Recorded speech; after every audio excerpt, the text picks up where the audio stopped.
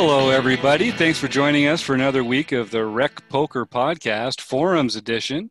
I'm your host, Jim Reed, Jim in the Forums, and Bluffsterini in the Poker Stars home game. It's a pleasure to be here with this panel, starting with Chris Jones. Yeah, I'm Chris Jones. I'm 5x5 on Poker Stars and Twitter. And I'm John Somsky. I'm Poker Geek MN everywhere. I'm Rob Washam, and I'm Rabman50 everywhere. This is Taylor Moss. You can find me on Twitter at Taylor_Moss or in the Rec Poker home game as Gopherboy TJM. And I'd like to thank Learn Pro Poker, website AMP, and Running Aces Hotel, Racetrack, and Casino for their generosity in making this podcast possible. And I'd also like to thank our friend Jamel for coming back for one more week to talk poker with the panel. Jamel, tell the folks where they can find you. Yeah, thanks for having me, Jim. I'm Jamel Cuevas. I'm Jamel on the forums and Fortune NY on the Rec.Poker home games. And Jamel is rocking a really good-looking hat today. I got to tell everybody, boy, I hope you can find hats like that in the Rec.Poker shop because, boy, you're making that look good. You're making that look good, Jamel. So just like every week, we're going to talk about a post from the Rec Poker forums. And just like every week, we're playing in the home game, trying to take chips away from each other, trying to earn that elusive bronze pin. Tonight, we're talking about a hand or a post by our very own 5x5, Chris Jones. The name of it is ISO Jam Squeeze, Good or Reckless. Take us through it, Chris.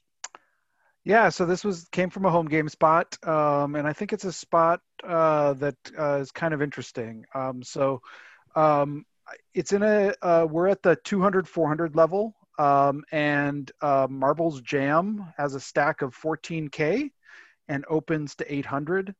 I'm forgetting who this other player was, but they had a small stack of about 2,200. They were right next to Marbles Jam, so sort of an early position player with a short stack. Jammed for 2,200, and it folds around to me on the button. I have 11K in my stack, and I have Ace Jack offsuit. Before I tell you, I guess should I tell you what I did, or do we want to discuss what I should do? Why don't you tell us what you were thinking about doing, and then we can talk about what the good option was. In game, I elected to jam here. For 11K into a 14K stack, because the way I was thinking is that I really kind of hate the idea of calling here. I feel like I put an enormous amount of pressure on the Marbles Jam stack, and that the short stack is probably much wider. They're getting short. They need to make a move. They're probably much wider than my Ace Jack. So I think I can isolate with my Ace Jack, potentially get better hands to fold, and go heads up against that stack while collecting some dead money. So that was my thinking in the spot. But what do you think? I guess my questions are, what do you think of the play? And then secondly, if you're in Marbles Jam's position, what's the weakest hand that you'd call with? What do you think, panel? When I'm in this spot, I'm always stuck. And Ace Jack is such a good hand for this conversation because I agree with you, Chris. I don't think you can call there because you don't really get to define your opponent's ranges much at all. You're in a spot where you're going to have a hand that, if it flops top pair, it's probably good, but not always good. And if it doesn't, it's almost certainly worthless. So I like the idea of getting some fold equity here. And squeezes are a good place to exploit that, right? Like if you feel like you want to get some fold equity, find a squeeze spot, because it puts that extra pressure on both players. I could talk a bit about why you might choose Ace Jack or some other hands to do this with, but I'm interested in the rest of the panel's take on this spot. What do you think about the ranges of the other players? How would you play this? Give me a little feedback. Honestly, Go ahead, Taylor. Okay. All right. I think ISO jams are very underutilized by a lot of recreational players, and they should be added to everyone's arsenal as soon as they can. Because if we just break this hand down and take all hand values out of this, We have someone who opened up to 800 chips, and then someone jam for a total of 2,200.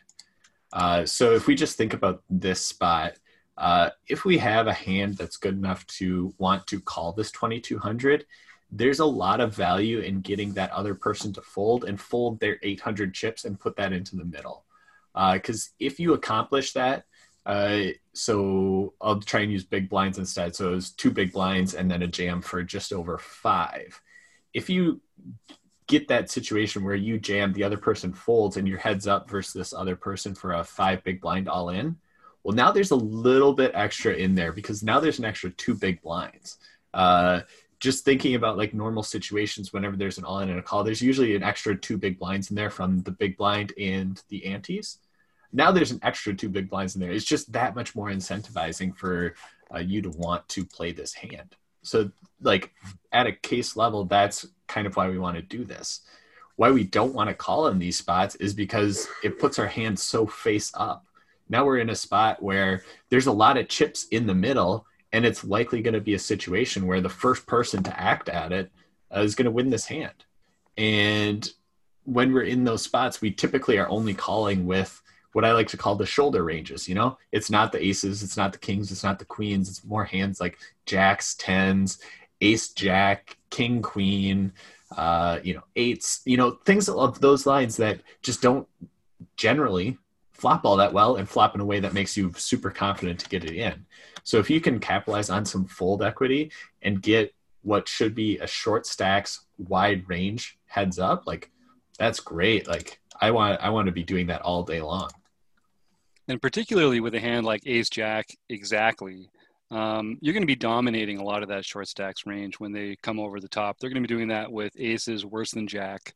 And they're the ones that you do want to line up. And just for some of our audience, a squeeze is anytime there's an open raise and then there's a call, and then you have an opportunity to make a re-raise on top of that. And one of the things that makes it effective is that the original raiser, they have to think about how is that next player going to call. They don't actually get to close the action.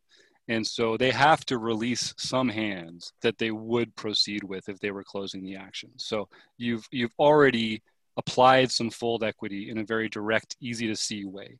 And then the next player, the player who's really getting squeezed, they've already capped their range by calling in position instead of re-raising. And so in a way, they have already, you can eliminate some of the stronger hands from their range. Now in this play, that doesn't quite apply because they've shoved a small stack, but there's just a different reason to get involved in the hand at this point, is because, as Chris is saying, they're getting anxious to double up. They're going to start taking some of those flips against the original raising range.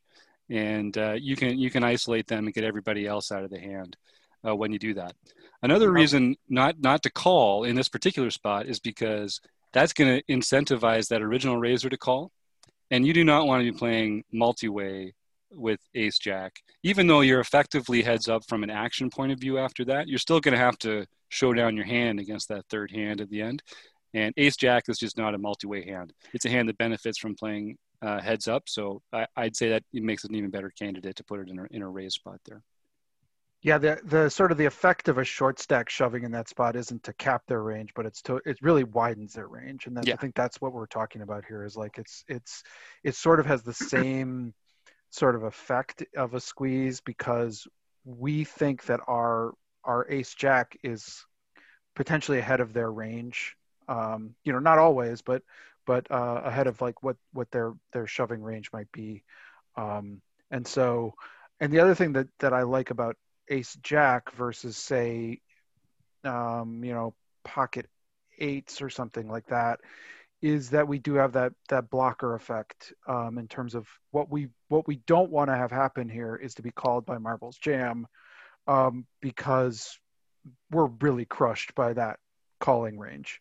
But once we make the shove, you mean once we make that over, once we shove our 11K stack, it's not a good sign. I mean, we can possibly, we can be up against kings and queens and something and pull out our ace out of the hat, but we're in some trouble if we get called there. But but our ace is a nice blocker in that it reduces the number of combos of ace king, ace queen, aces that they have in their hand, even pocket jacks. So it's a nice hand to do this with. Yeah, when I'm thinking about those hands to choose for this, whether it's a light 3-bet or a shove, the factors that I'm always thinking about, obviously there's just top-down value. Like, is it a value raise? Is it a value shove? It would be nice if you could always just do it with value hands, but we're going to advocate for widening that range up a little bit. And when you do, you've got to weigh these two factors, the blocker effect and then the equity when called.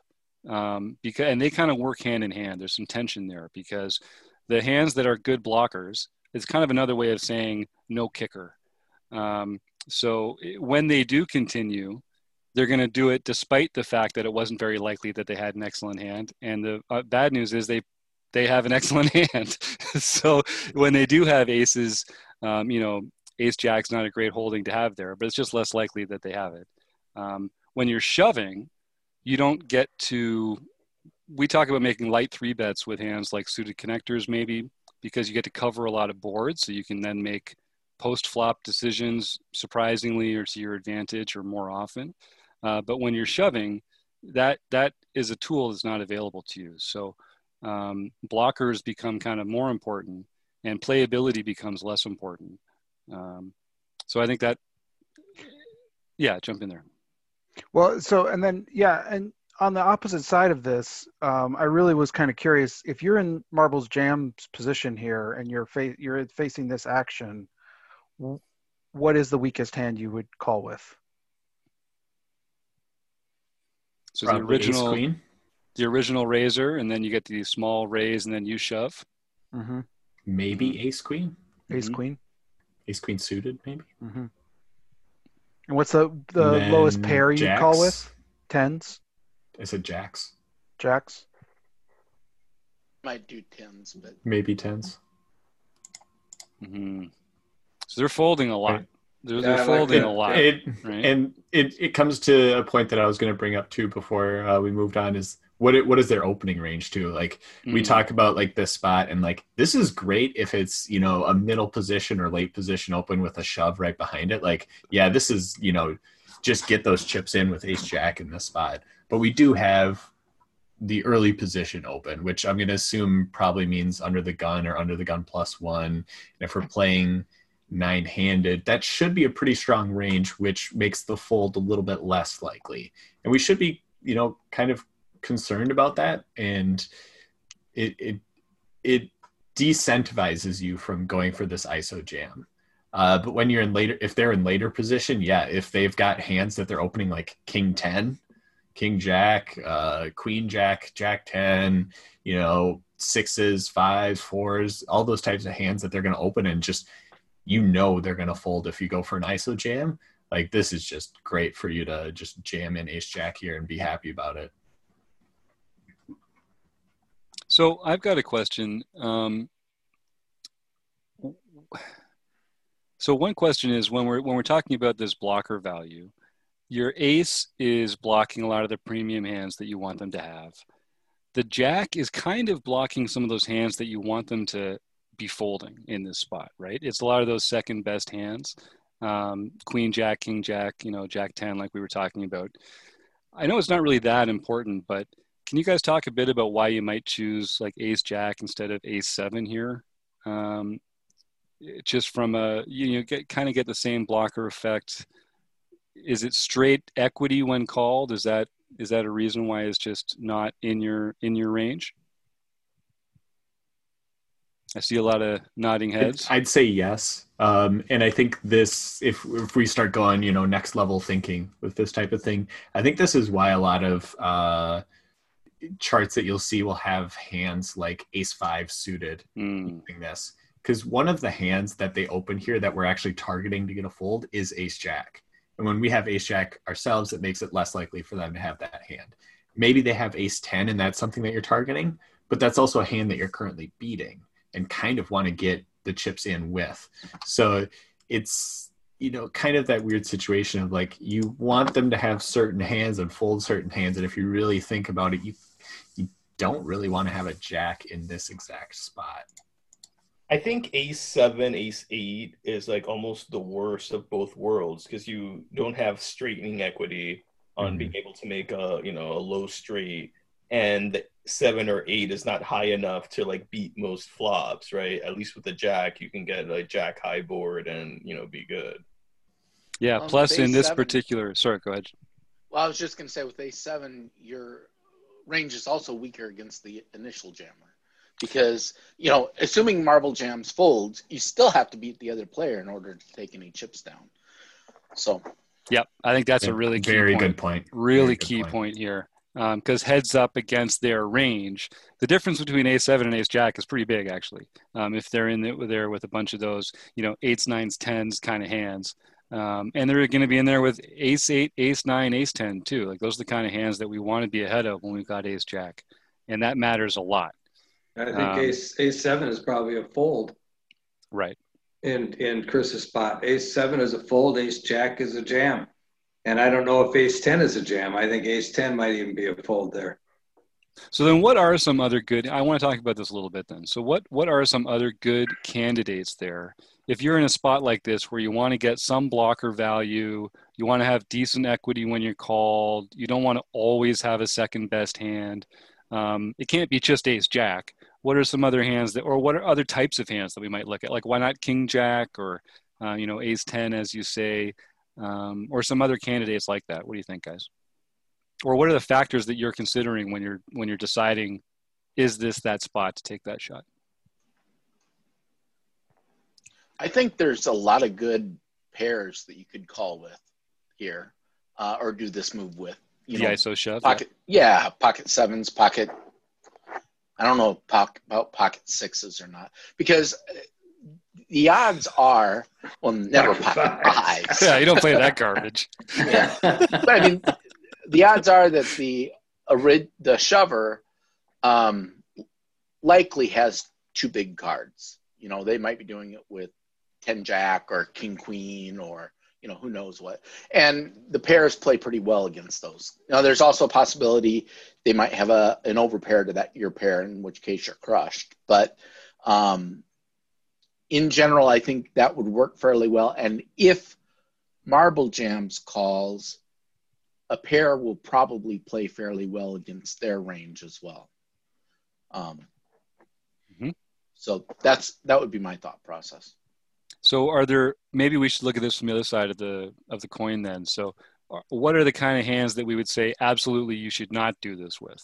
So we talked about maybe ace 7 because it kind of falls in that gap in between there. I think you probably wouldn't do it with like suited connectors, for instance, because you're not going to be ahead of the ISO jammer range. Yeah, what do you think, guys? Yeah, hands like if you have queen jack suited here, it looks nice, and you want to call because it's a 5 big blind all in.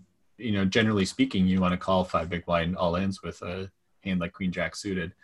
But at the same time, you have to worry about the other person that's in there, and you could just be donating a lot of your chips. So a hand like queen jack suited, which change some of the variables, take out the opening raise, you can make a case should call here.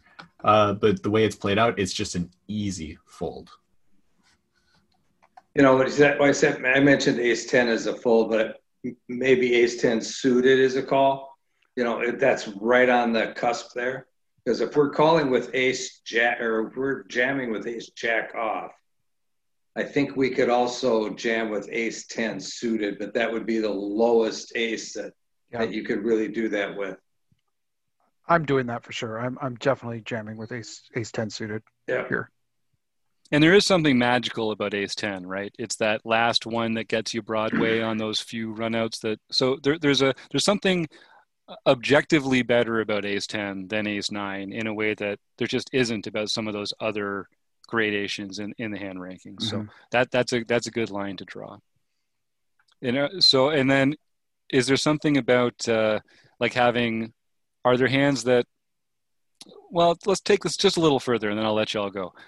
So then what is it? Is it just a hand that's got a blocker and another high card that you're going to have good equity with in those spots is really feels like it's the blocker value that you're going for here. Looks like you've got to be looking at Marvel Jams' opening range from early position.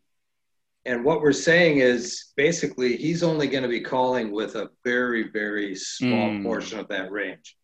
So you don't have to have the best of hands, but you still need to beat the guy that went all in. Right. You still need to be ahead of him. So, and he didn't go all in as a first in. He went all in over an initial raise. So he can't be that weak. You know, it's not like he was the first one to go all in, so he could have ace four sitting there, you know. That's a good point. I got an ace, let's go. He has to worry about somebody's already in the hand, and then there's people to act after him. So, yeah. The non-blocker ones are the ones that John mentioned that I kind of, you know, that I could consider those sort of middle pairs. I think they've got, because I think they're going to play well against the shoving stack. And we're potentially going, because we said, you know, like maybe Jacks is the best one that we're playing here. I mean, I think we can get potentially some better, if we do this with sevens, we can get potentially some better hands to fold. Yep. I like that. Really does change the dynamic of the hand when that ISO short stack is in there, because you're going to have to go to showdown. And, right. And the stacks, yeah, it's different than a typical light 3-betting spot because you don't get to take advantage of any playability post flop too. So, yeah. All right. Well, any other thoughts before we close this one out, gang? Seeing none, I'd like to thank Running Aces, Hotel, Racetrack and Casino, Website Amp, Learn Pro Poker. Thanks Chris Jones, Jamel Cuevas, Taylor Maas, John Somsky, and Rob Washam. See everybody next week.